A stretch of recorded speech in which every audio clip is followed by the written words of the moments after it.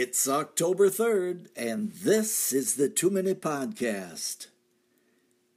There you will see him, just as he told you. Matthew chapter 28. If the resurrection were not true, it would be scandalous to put our faith in Jesus. How can a man foretell his own death and then raise himself from the grave? Such an individual would have to be God. He most assuredly was. To put the exact sequence of events following the resurrection is a bit difficult.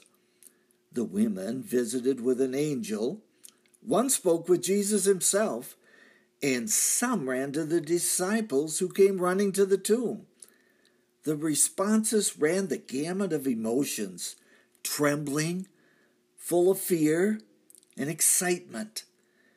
Reactions ran over each other as they contemplated that Jesus is a living Jesus.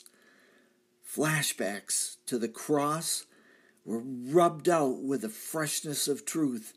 Jesus was not dead. He was risen indeed. Even locked doors could not keep Jesus from their midst.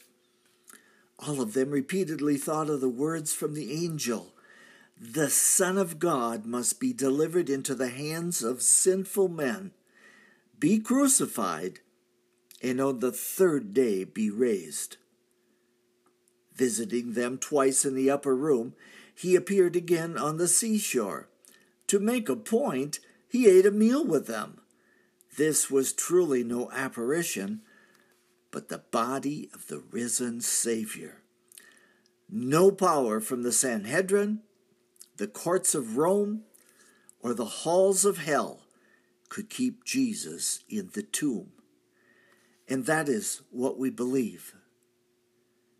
And that is why we believe. That's a 2-Minute Podcast. I am Michael Foskey.